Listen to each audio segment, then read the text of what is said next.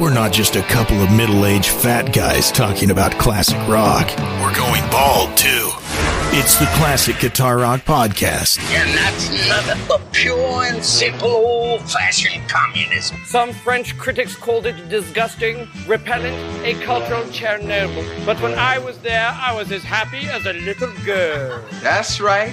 That's my gift to you. Can't no one compel another man to engage in recreation. Certainly not a son of a gun as ill-humored as yourself. Winner of this week's Gulf Coast Golf Classic was Chai Chai Rodriguez. There's a rumor going around the circus that that dwarf and the elephant were lovers. I have wrestled with an alligator. I done tussled with a whale. I done handcuffed lightning, throw thunder in jail. That's bad. Atomic batteries to power. Turbines to speed. Ready to move out. Before we start, I'd like to say something. There's no reason why you shouldn't have complete confidence in your chances to come out of this thing alive and in one piece.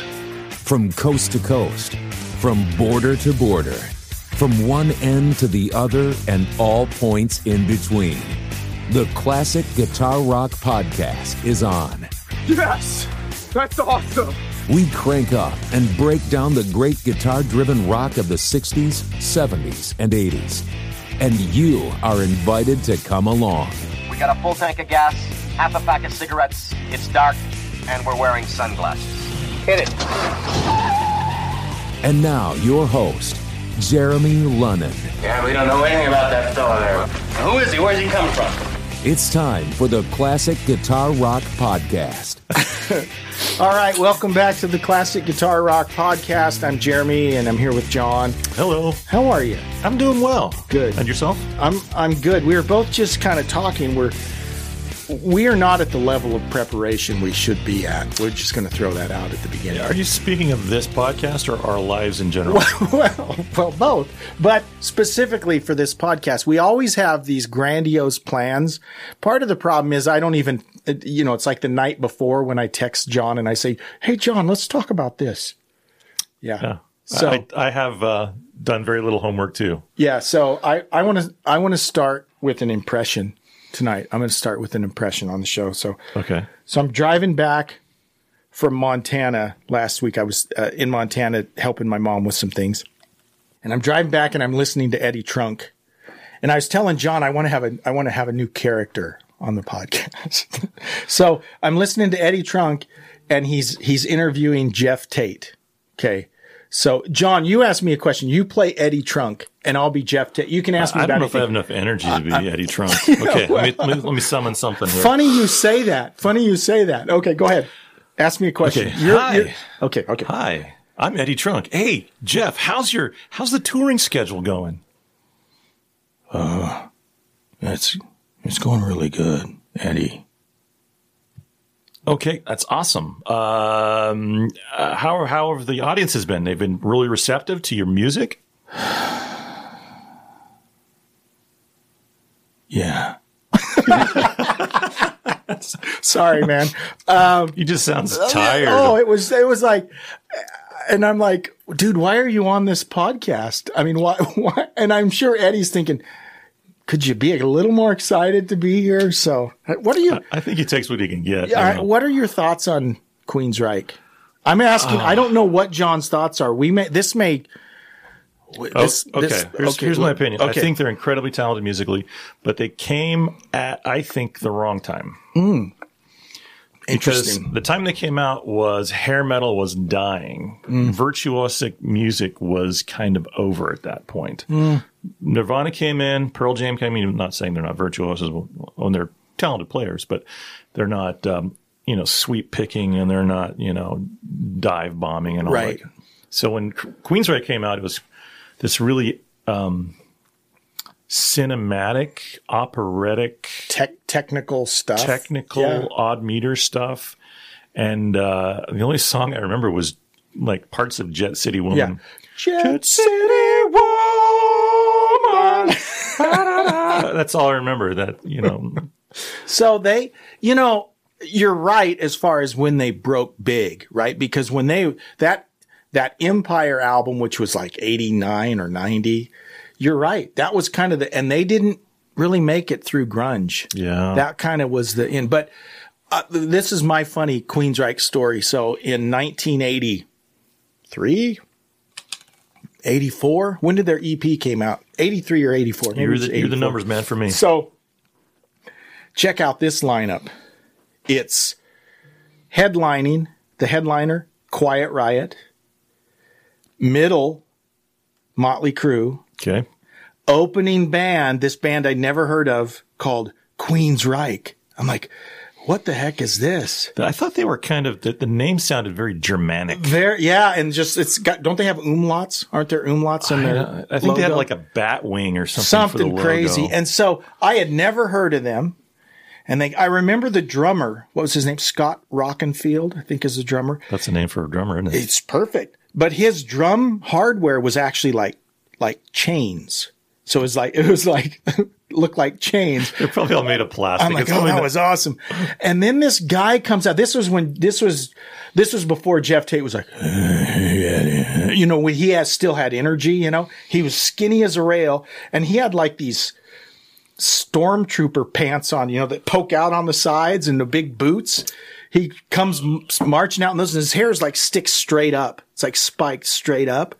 And he comes out and they're singing, you know, Queen of the Rock. And I'm like, whoa, it was like, holy crap.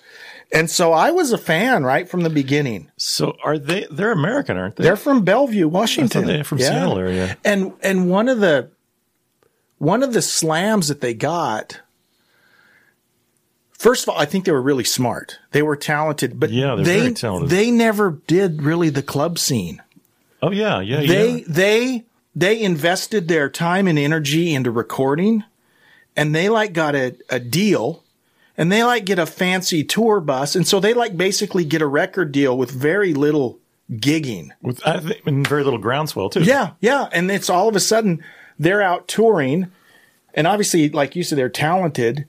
They had this because I remember reading about this. Is even as an opening band, they had a really nice tour bus and they're doing all this. So they did it the right way. However they did it, and they got record company backing to do it, and they were very successful. But I really liked their first couple albums.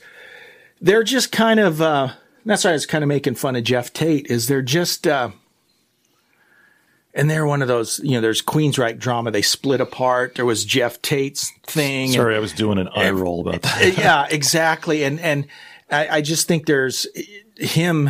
I don't know the guy, but every time I've seen an interview, he just comes off as super arrogant and like he doesn't want to be there. Right. And it's like, okay, so why are you here then? So anyways, interesting. Maybe Jeff Tate will be hey guys. Maybe he can be a recurring character. Okay, let's do it. We'll think about that. So, but there were a couple things that I wanted to talk about. Graham Bonnet, a couple episodes back, I interviewed Graham. You can check out that interview, and you can actually check it out on YouTube too. But his new album dropped last Friday, the 13th.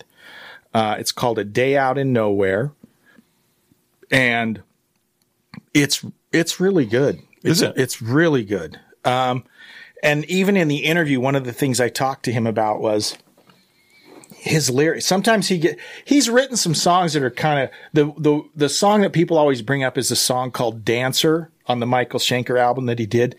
The lyrics are kind of stupid on that song, but he tackles these, he writes songs about stuff that no one else writes songs about. Like what? Like one of my favorite songs is Star Car Lane. It's on the Alcatraz album. And imagine an Yngwie Malmsteen heavy riff, but he's singing about these memories he has of his grandpa. Interesting. And it's like, who would think to make a metal song an homage to your grandpa? That is very interesting. You know, and then he's got a song about a UFO that he saw over the beach. There's a song called Bigfoot. you know. That's our local community college mascot. Yeah. That's right. And there's a Bigfoot Tavern right down the road here, too. I think there was a shooting there a couple of years back. Was there really? My boys always like to see the big, it literally has giant feet on the roof of it. So for those that haven't seen the Bigfoot Tavern in Spokane, Washington. It's something you definitely don't want to miss. No, you don't want to miss. But he is not afraid to tackle these topics you wouldn't normally hear. Like, for instance, one of the songs on this album is called 12 Steps to Heaven. So what do you think that's about? Well, he was a recovering alcoholic. It's a song about 12-step programs, you know, but it's just really good. I mean, I'm really impressed. And then the very last song, heaviest song on it, I'm going to do a full review we'll put on the YouTube channel, but the heaviest song on it, possibly two of them. One's called Uncle John, true story. It was about a teacher he had at his school in England who wound up being a pedophile. Ooh. It's called Uncle John, and it's just a creepy song. And then there's another song called The Jester, which is just really heavy. And then the very last song on the album is called Susie. So I've been hearing all these they're heavy, but they're hooky, right? They're really good, like sing-along hooks, more so than if it was a straight Alcatraz album, right? It's some more pop sensibilities, but very heavy. The guitars are very heavy. The keyboards are really good, but you hear all these heavy songs. And then the very last song is called Susie, and it's a full-on string orchestra. Interesting. And he's got a great voice. He's 74, 75 years old. But he's got a very, he's always singing at the very edge. He's pushing it all the time. You know, it's very, but it's really good. So it's called A Day Out Nowhere. Listen, stay tuned for a review on it. But it was really good. Cool. Yeah. Glad you liked it. Really good. And then the other thing, John, I talked to you about it this past weekend. We did an episode, gosh, it's been several episodes back, where I talk about Wishbone Ash. Yeah.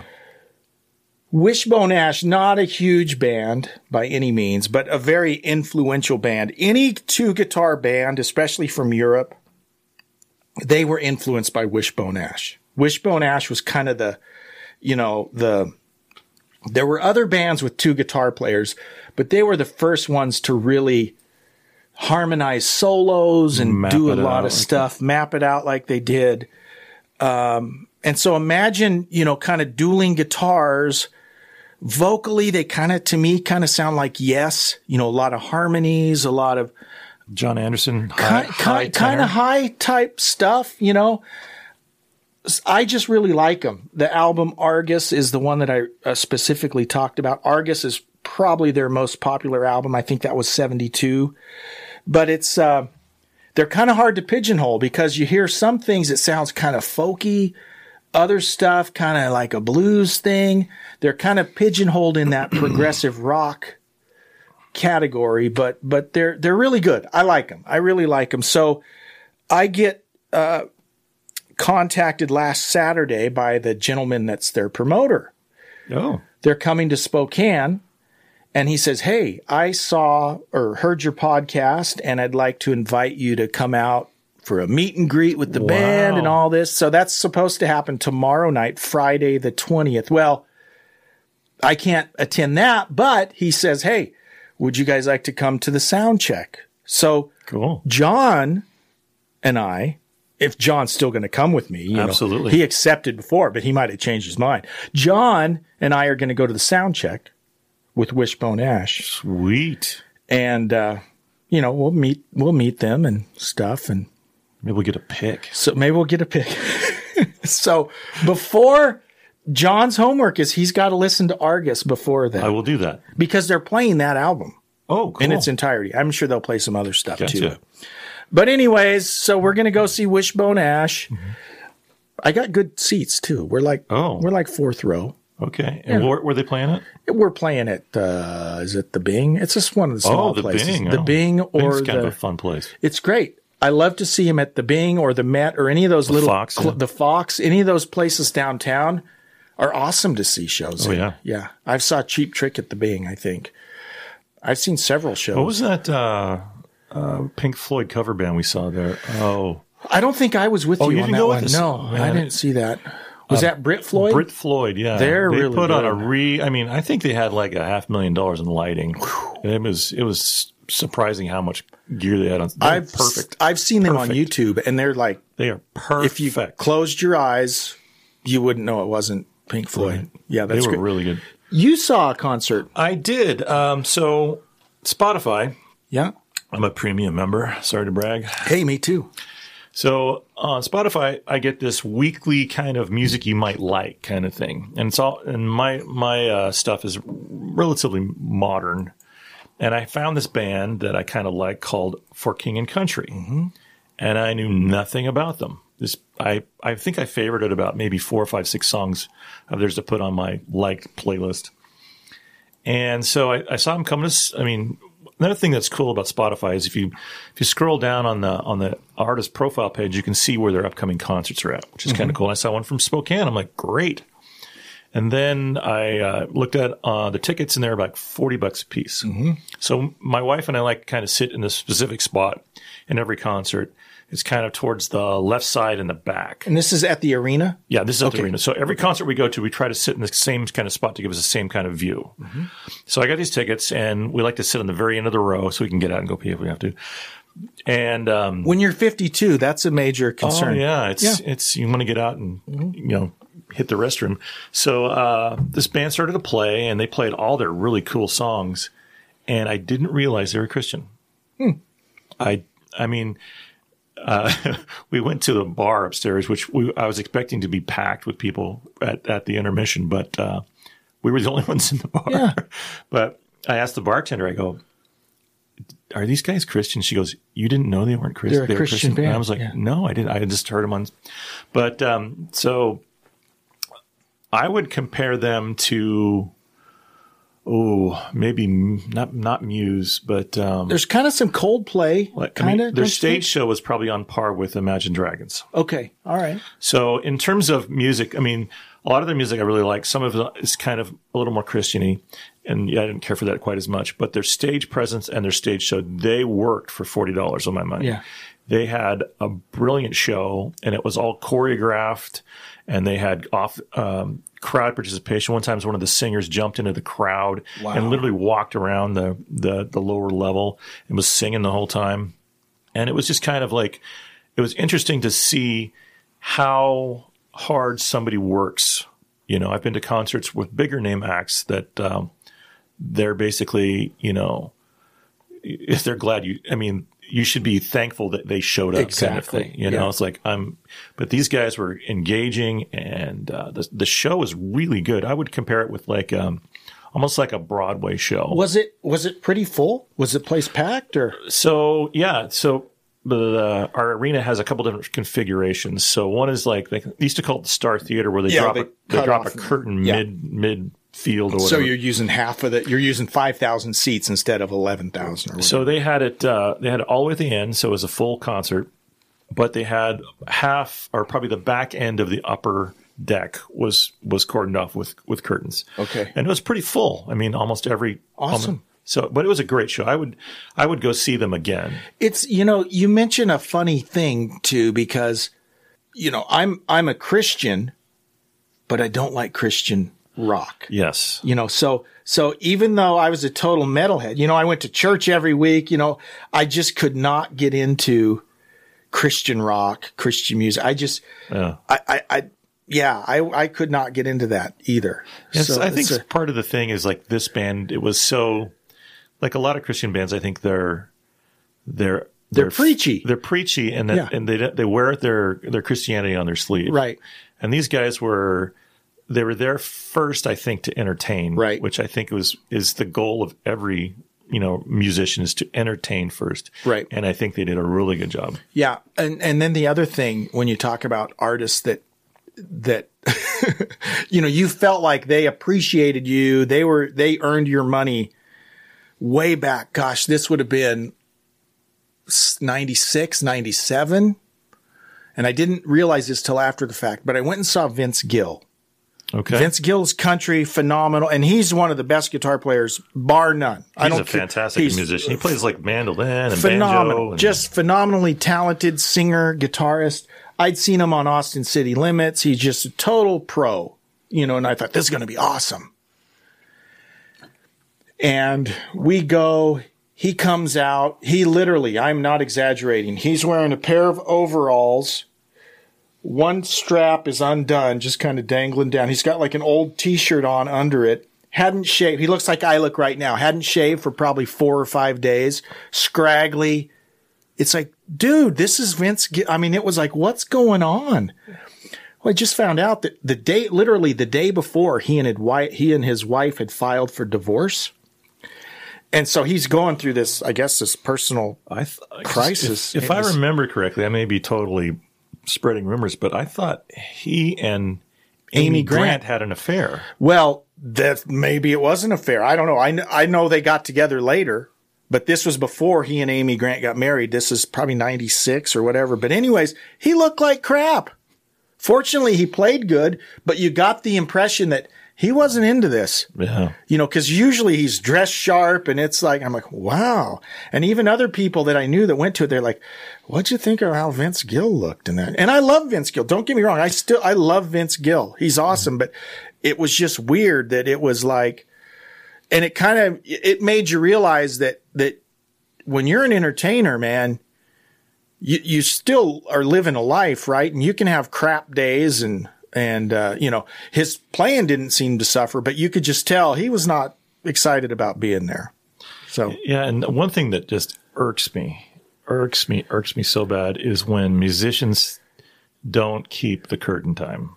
Oh yes. If that curtain is supposed to raise at 7:00, they need to be introducing themselves at 7:00. Yeah, I agree. I mean, you think about some of these artists, Guns N' Roses, notorious for.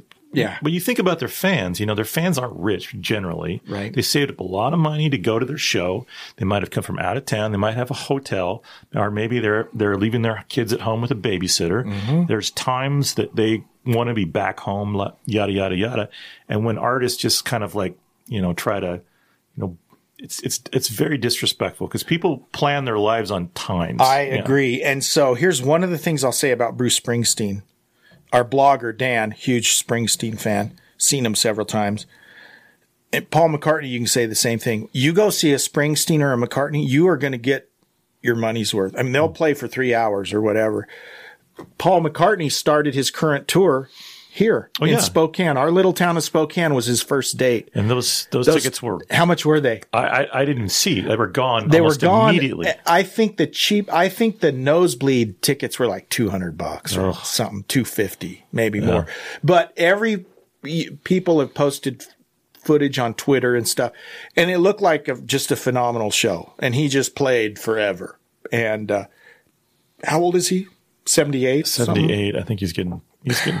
But still, and that was awesome. And for those types of, when we were starting to go to concerts, John, you could get a concert ticket for $14, $18.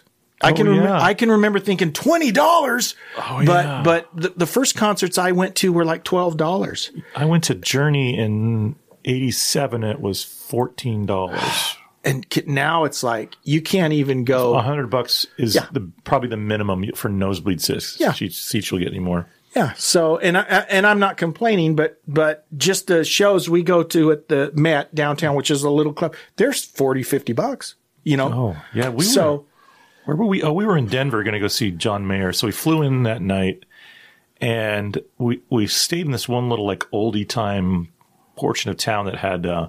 Like lofts and stuff like that. So we stayed in an Airbnb there, but it was walking distance to some clubs, not clubs, but bars and some restaurants. So we see this one restaurant that's got like live music in it. We're like, great. We walked to the door and they said, "Do you have tickets?" I said, "No." I was like, "How much are tickets? What is it, $5, $10 cover or something?" Right.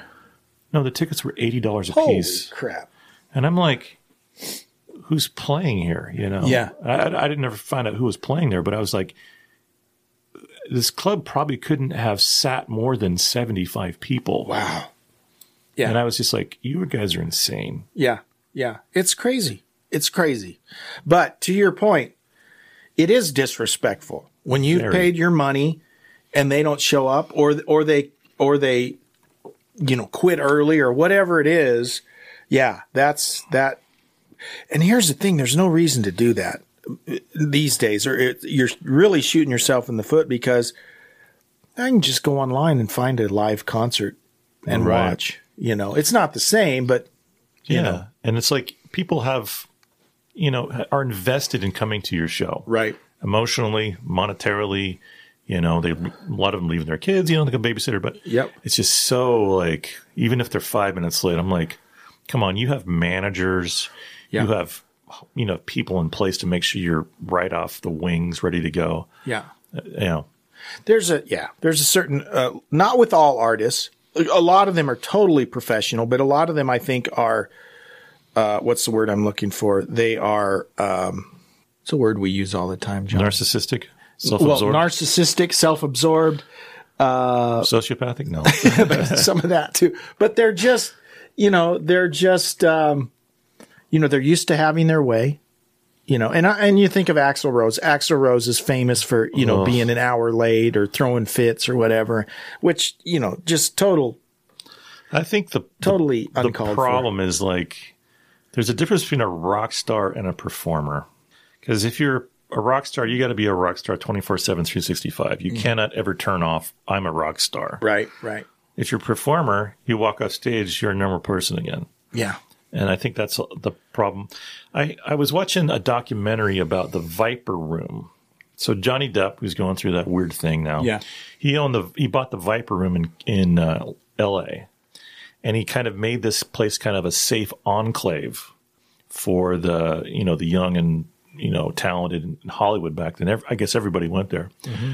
But the interesting thing was the singer for Counting Crows. Mm-hmm. What's his name? Oh, but he had a little cameo in this documentary, and he said that he couldn't go in. He was dating Jennifer Aniston for a while. Mm-hmm. That's how big he was, and he was just this. And I saw the video of this guy, and he looks. You would never ever guess he was a performing musician. Duritz, last name is Duritz, I think, but he was talking about how he couldn't go anywhere without being hounded unless he went to the Viper Room. Right. And when he went to the Viper Room, he would act as a bartender. Wow. So he was totally, absolutely 100% uncomfortable with the rock star lifestyle. He could not handle it. And I think that's the big problem is we take normal people, we put them in extraordinary circumstances. But they're still just normal people. And they're just normal people. Yeah, totally. And I think as we get older, hopefully, have you ever seen a famous person like at an airport? Yeah. Have you ever run into people? Yeah. And it's like, there is no one that I can think of. I mean, if Sammy Hagar sat down next to me on the plane, I'd probably say, "Hey, you're Sammy Hagar. Cool."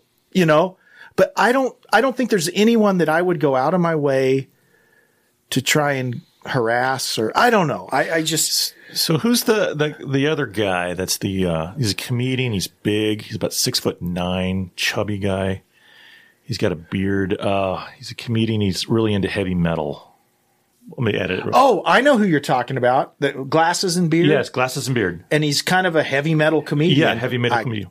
Can't remember his name. I saw him last week at the Grand Hotel.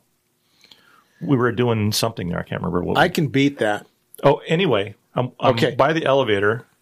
I said, I love your comedy. And that's it. That's it. What did he say? He goes, thank you. And that was it. You know? And that's, I check out this. I saw Morton Kondryke. Who? He's a news, you have to be a news nerd. He was on one of those news pundit shows, Morton Kondryke. I saw him at the Spokane airport one time. I didn't even talk to him. And of course, no one even recognized him or cared. But my friend had a negative experience with Adam West once.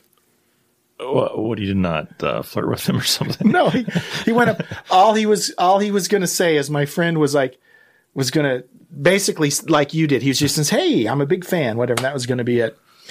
And so my friend just starts walking up to him and was going to say, and Adam West puts his hands up and goes, yes, you caught me. I'm Adam West. Yes. It's like, dude. And so he's like, okay, yeah, whatever. So Brian Posehn. That's the guy. Brian Posehn. Yeah, he's funny. I met who's that big chef guy, the muscular one that has the TV show, the Restaurant Rescue or whatever it is. Gordon Ramsay? No, the other guy. He was the White House chef for a while. I saw him on. I know who you're talking about, but I don't remember. I wish I didn't have early onset to Alzheimer's. But I saw him. I got in an elevator with the guy once. I said, hey, I like your show. And he goes, thank you. Well, I didn't ask for an autograph. I didn't want to get a selfie. And that's the thing. It's like, it doesn't mean anything, Who cares? Yeah. And I told you about my experience with Elliot Easton. Didn't I tell you that? No. Elliot Easton, the guy from the Cars. What did he do? Well, sometimes you don't want to meet your heroes, right? Because you might be disappointed. So it just wasn't that great. And from everything I've heard, he's a wonderful guy and he's a great guy, but I met him and he just wasn't that cool to me. Yeah. He just seemed like I was a, nuisance and, sure, I'd broken into his hotel room. No, not really. No, I was working for a radio station and I was actually emceeing a show. This was when he was out touring with Creedence Clearwater Revisited at the Bonner County Fairground. And, I just introduced him. I said, hey, I grew up listening to the Cars and I love your playing and blah, blah, blah. And he just was kind of blew me off. And I don't know. It wasn't a great experience. And maybe he was not having a good day or whatever. Because since then, people have told me how cool he is and how great he is. And I'm like, okay, that's cool. The guy was Robert Irving. Robert Irving. He's the buff guy. Buff chef, yeah. Does he have glasses? Does he wear glasses too? Yeah, he was doing a show. He's got a couple shows. Tour show thing. I'm not sure exactly what happened. Yeah, I've seen that guy. Saw him at the casino. I was like, he got in an elevator with me. I'm like, hey, love your show. Sweet. That's all you got to do. That's good. You know what? I'm going to hop into the elevator with a random stranger sometimes, say, love your show. I saw. So where are we? We're at the tower downtown. The Davenport's got a bunch of hotels.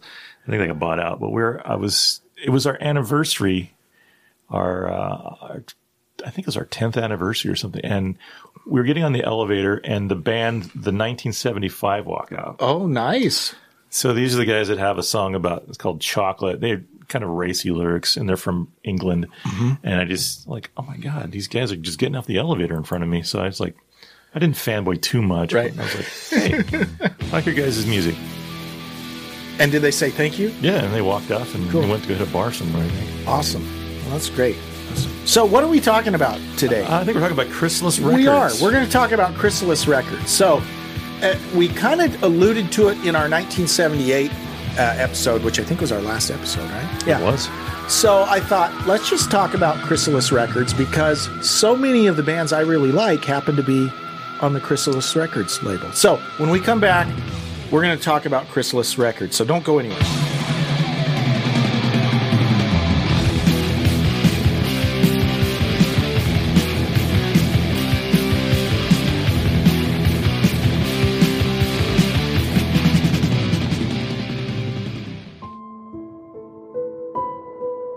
The basement can be a lonely place. Hello? Hello? Is anyone in here? Yet, at the Classic Guitar Rock podcast, the basement is all that Jeremy and John have. Their wives don't want them geeking out on classic rock in the living room.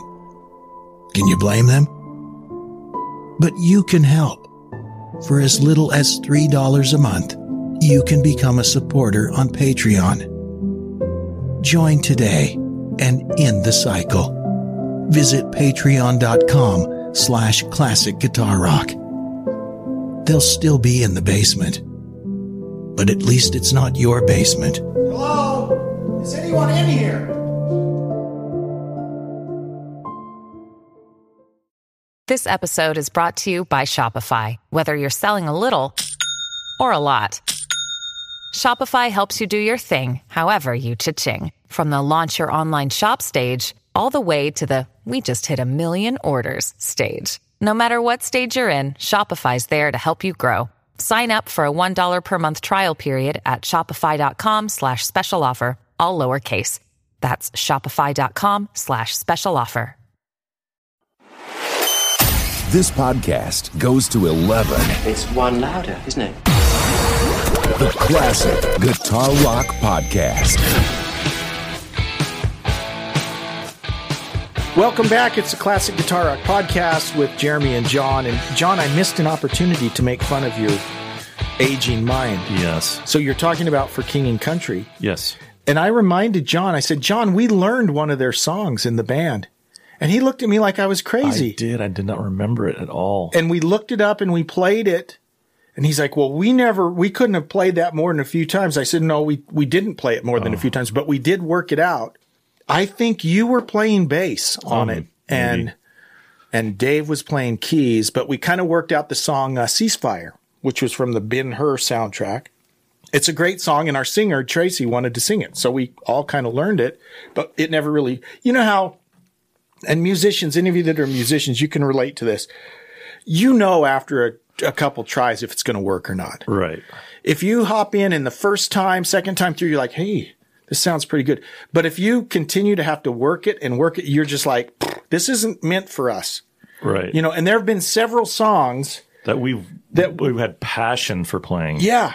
And then we get in and it's like, this is not working. Why is it not working? It's just because John's screwing the whole thing up. No, whatever it is. But for whatever reason, we just can't, it doesn't work. And most bands will tell you that. It's either it's gonna come together or it's not. And the standard answer is, well, let's come back and try that later. Well, if you ever say, let's come back and try it later, you're probably never going to do it. So anyways, but we did several years ago learn that. He's got a mind like a steel trap. Mine's a rusty trap. That's all right. So, okay. Chrysalis Records. You want to give us a background story? Yeah, it's a British label that started in 1968 and by two guys named Chris Wright and Terry Ellis. And so they is that a combined Chris Ellis? Yes. Chris Ellis. And they thought, that sounds like chrysalis. It sounds like a marriage almost. Yeah. Like Benifer.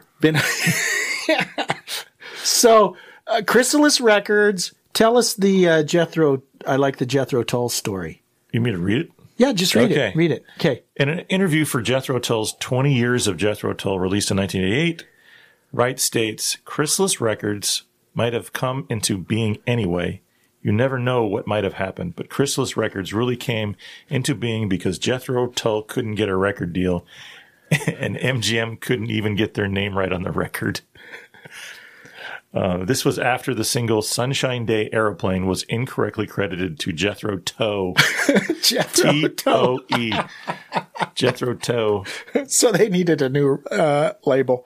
But Chrysalis, and I think we talked about Chrysalis when we were talking about Blondie, if I remember right. Yeah, so the whole Blondie was on new wave. Chrysalis. There was a lot of kind of new wave stuff. And here's what's interesting. Those of you that are old enough to remember this, so Blondie and Pat Benatar were both on Chrysalis. And Blondie peaked slightly before Pat Benatar. So Blondie in 78, Parallel Lines came out.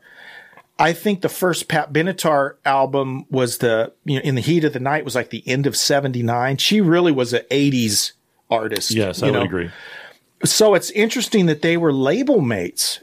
So here's Blondie. And of course, I guess Blondie hadn't really peaked because like Auto American, so the Call Me and all, that was all happening at the same time Pat Benatar was going on. So here are two major female rock artists, both on Chrysalis. And at the time, I can't think of a bigger female artist at the time than either Blondie or Pat Benatar. It's interesting they were both on the same label. Olivia Newton-John. Olivia Newton-John was more poppy, right? Yeah. She wasn't like as cool. And Linda Ronstadt was done by then. She was kind of done by then. But I just thought it was interesting, and I loved them both, and I never even made the connection really that they were both on the same label.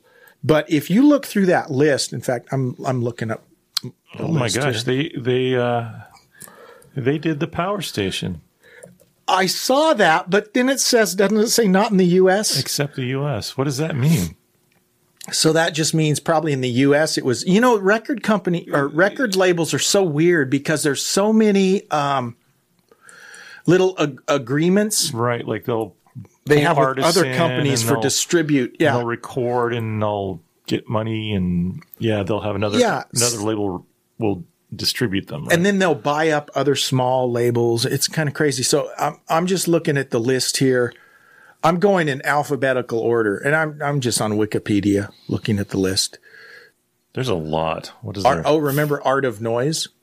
Oh. Art of Noise was Chrysalis. Was that the one that was the average age was 19? No, that was 19. That was no, that wasn't Art of Noise. That was Murray Head, something like that. Yeah. Art of 19 Noise was 19. They worked wasn't with Paul Hardcastle. They work with samples a lot, didn't they? Yeah. Art of Noise did a lot of crazy.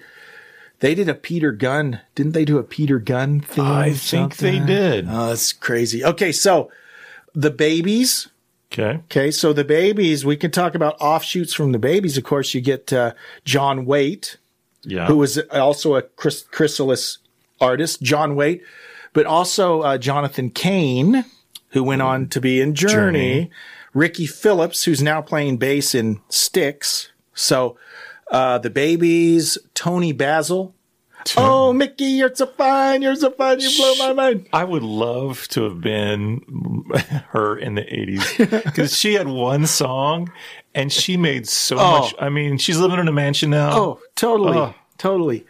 And she was like 40 years old. Oh, then. she was like an old choreographer. If I remember. Yeah. I thought she choreographed a whole bunch of Paula Abdul videos. I think there's a relationship with Paula Abdul, and then Paula Abdul, of course, choreographed some ZZ Top videos. Yeah, it was crazy.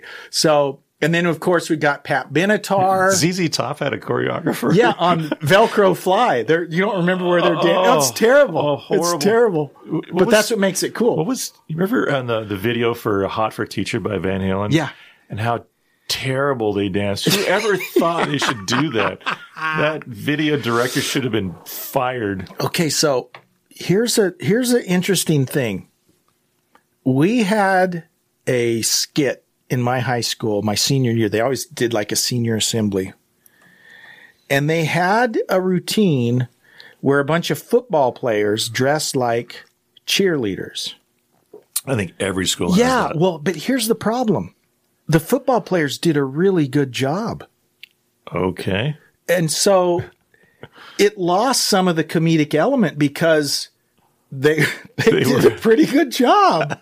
And you're like, it would have been more funny if they were, you picture big, ugly football players, but their choreography was down. They did like a dance routine.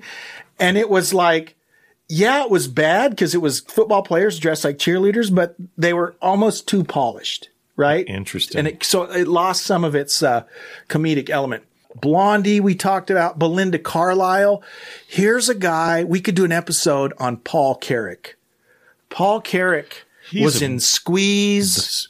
Squeeze and his own band. Yeah, Mike and the Mechanics. Ace. How long has this been going on? He's just great. And he's he normally plays keys. The Fender Rhodes generally, I think. Yeah, but he'll play guitar too. Yeah. He sings, my favorite Mike and the Mechanics song, Can You Hear Me? Can you hear me? Cool. Oh, and he also does Living Years. Yes. Yeah. He's awesome. He's great. Yeah. Let's see. Oh, Robin Trower. Robin Trower. I forgot about Robin Trower. Holy cow. Nick Gilder. I always talk about Nick Gilder. City Nights, one of my favorite albums. That's a Chrysalis album. Generation X. Okay, I don't know those guys. That's where Billy Idol came from. So started out there, they were kind of a punk band, Generation X, and then Billy Idol, I think. Isn't Billy Idol actually? Didn't he stay with Chris? Yeah, there's Billy Idol. Yep. Joan Jett. Supertramp. Oh, man. I forgot about Supertramp. Now I would love to go to a reunion tour of those guys. I would love to see Supertramp. They were so unique and interesting. Their music was so different. Yeah. Yeah. I wouldn't know if I would call it rock. But. It was, well, they were like, they came from that 70s school like Al Stewart. Al Stewart, by the way, Alan Parsons produced a lot of the Al Stewart stuff. But in the 70s, there were beautiful records that were made. I mean, with beautiful piano and strings. And I mean, it was an art form. Oh, yeah. It wasn't, in the 80s, it became more about technology, right? It was about sampling, which is cool too. But in the 70s, it was still, let's bring a string section in. Let's overproduce this baby, And there's been a lot of dissing of bands because, they had to have in the studio, they had to bring someone to do the guitar solo. Right. Or they had to bring the level of musicianship to play well on a record back then in the 70s. That was huge. There's no editing. Yeah. I mean, nowadays you can, in my little application, GarageBand, you can fix a lot of stuff. You can actually quantize vocals. You can quantize live drums. Quantize means you move the placement of the sound in time so it fits the beat perfectly. And that didn't exist back then. Right.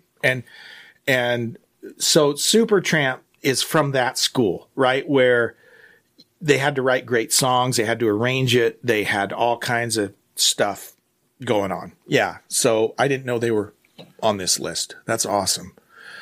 Two of my favorite bands, Chrysalis bands, UFO and the Michael Schenker Group. Yep. Yeah. And so here's the thing I'm going to spring on John. I've never told him this.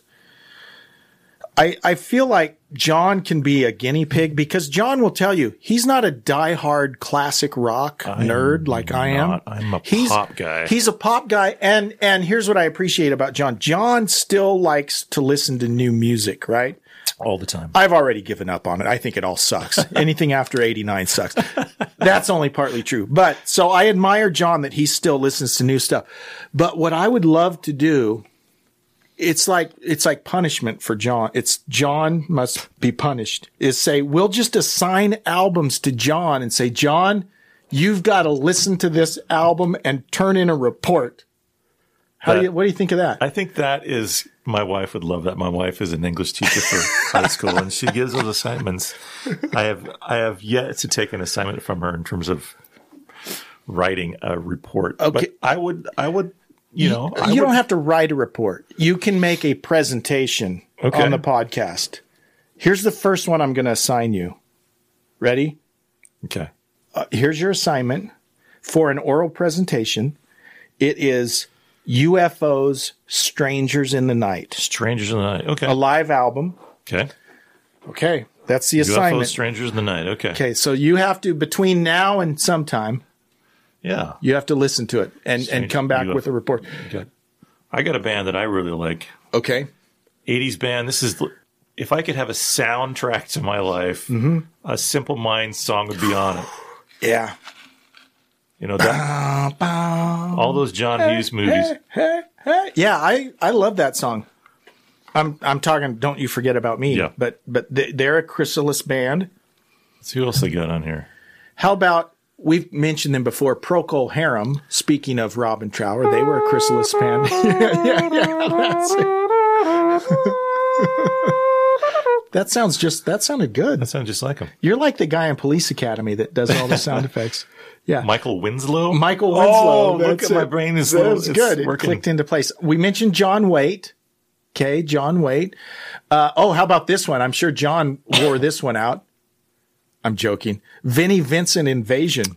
Oh, Vinnie Vincent. Was he the guy that played with Kiss? Kiss, yeah. Yes. So he went, and he kind of fell off the planet. Yeah, it's a sad story, actually. We could do a whole episode on Vinnie Vincent. He was very talented. I mean, he was considerably more talented than Kiss. He was. He's a great songwriter, guitar player, but also very hard to work with, and they tell horror stories about Vinnie Vincent. But Slaughter, the group Slaughter, yes, that's where he came. The lead singer, can't remember his name. He was the lead singer of Vinnie Vincent. So basically, they all left Vinnie and brought in Mark Slaughter and became Slaughter. and they had some Fly to the Angels, they had some hits in the late 80s, early 90s, but they all kind of came out of the Vinnie Vincent Invasion. He was a weird dude. Wasn't he like the pharaoh? Is that what his It was yeah, persona? he had that Ankh symbol.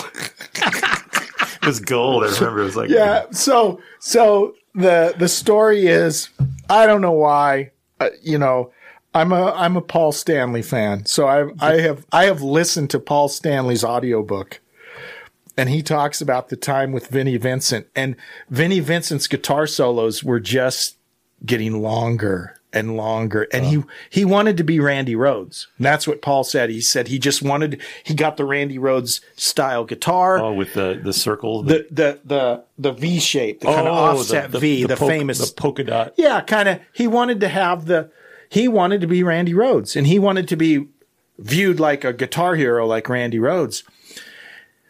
And it got to the point that they basically would just have to shut off his guitar, because his guitar solos would get so long, and then he would just get furious, and they finally just had to get rid of him because he was just such a pain to work with. The Pharaoh. So Vinnie Vincent Invasion. There's a bunch of good ones on here. How about, we mentioned Huey Lewis and the News. Oh yeah. Yeah, they're a huge band. Let's see if I can find one here. Rory Gallagher. So yeah, for blues, he's a talented blues fans. telly Awesome. player. Yeah.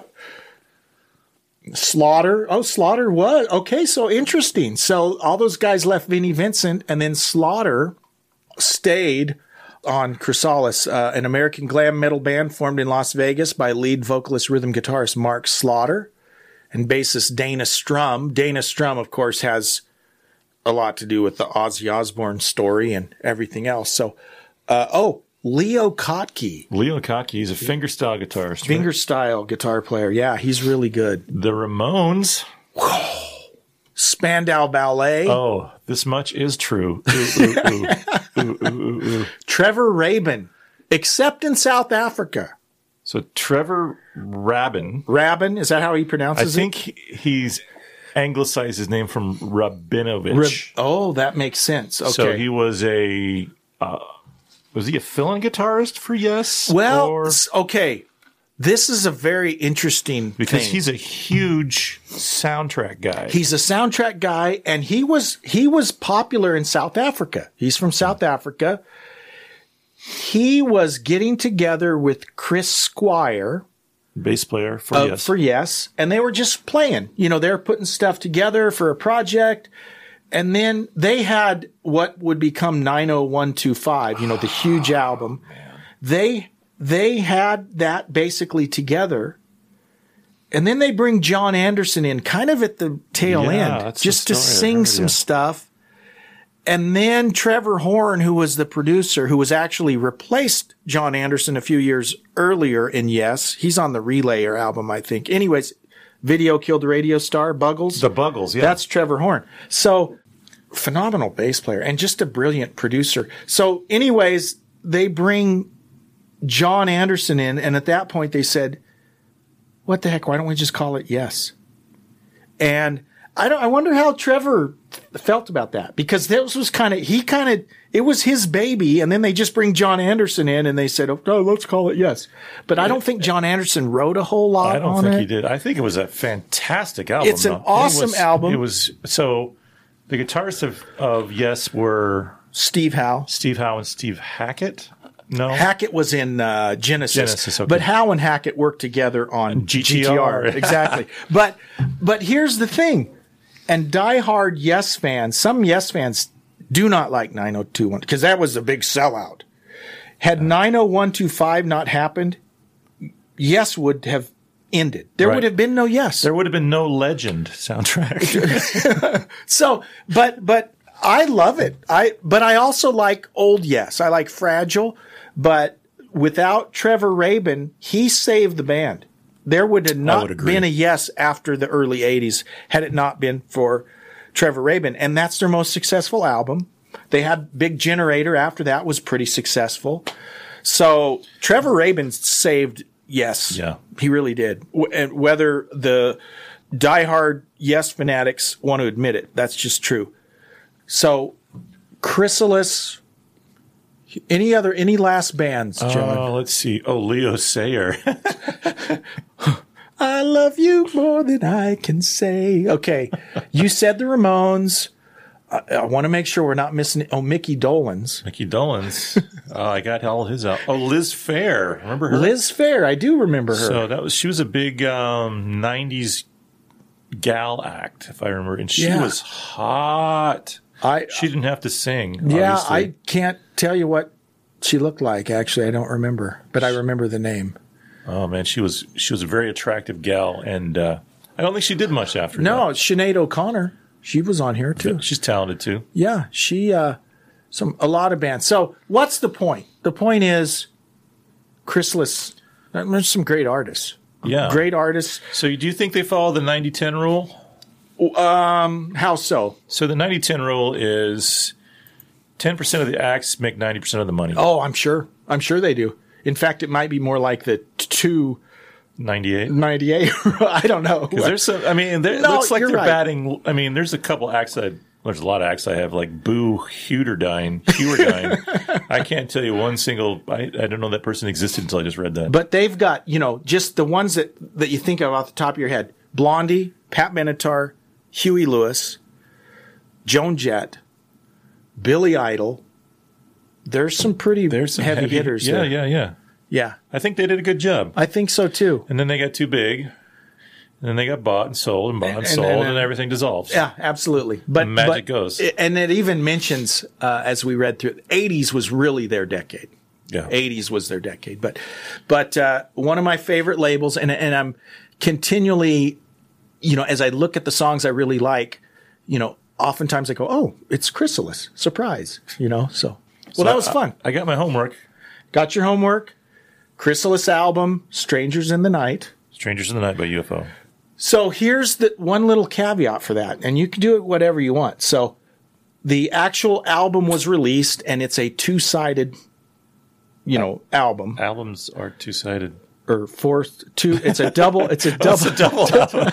I thought you were like, no. I like you. Even all your records are one-sided. So it's a 2 LP. It's a double LP. And so you can listen to that version, but then as they've here's what I love about Spotify is they'll re-release stuff. And I don't like it so much when they just give you 10 versions of the same song. Yeah. But for the UFO, they actually add additional tracks. So songs that weren't on the original Strangers in the Night, there's several more. So it would be like a fourple LP. So it's like this music wasn't good enough to be on the album the first time, but we're really going to sell it now. But you can listen to it. Well, but see, that's the funny thing is that's how I was first exposed to it was the digital version of it. So I listened to it, and then when I finally got it on vinyl, I'm like, it's so short. It's missing half of these songs. But anyway, so however you want to do it. I'll do it. Okay, awesome. Well, this was fun, John. It absolutely was. If you haven't done so yet and would like to, please become a sponsor on Patreon. You can be a sponsor of the show for as little as $3 a month. And as always, check out our website, classicguitarrock.com. And we will see you on the next episode of the Classic Guitar Rock Podcast. Bye-bye. See you guys. Thanks for listening to the Classic Guitar Rock Podcast. Oh, sweetney. Please like, subscribe, and share. You can email us at classicguitarrock@mail.com. We're not ordinary people. We're morons. We'll see you for the next episode of the Classic Guitar Rock Podcast.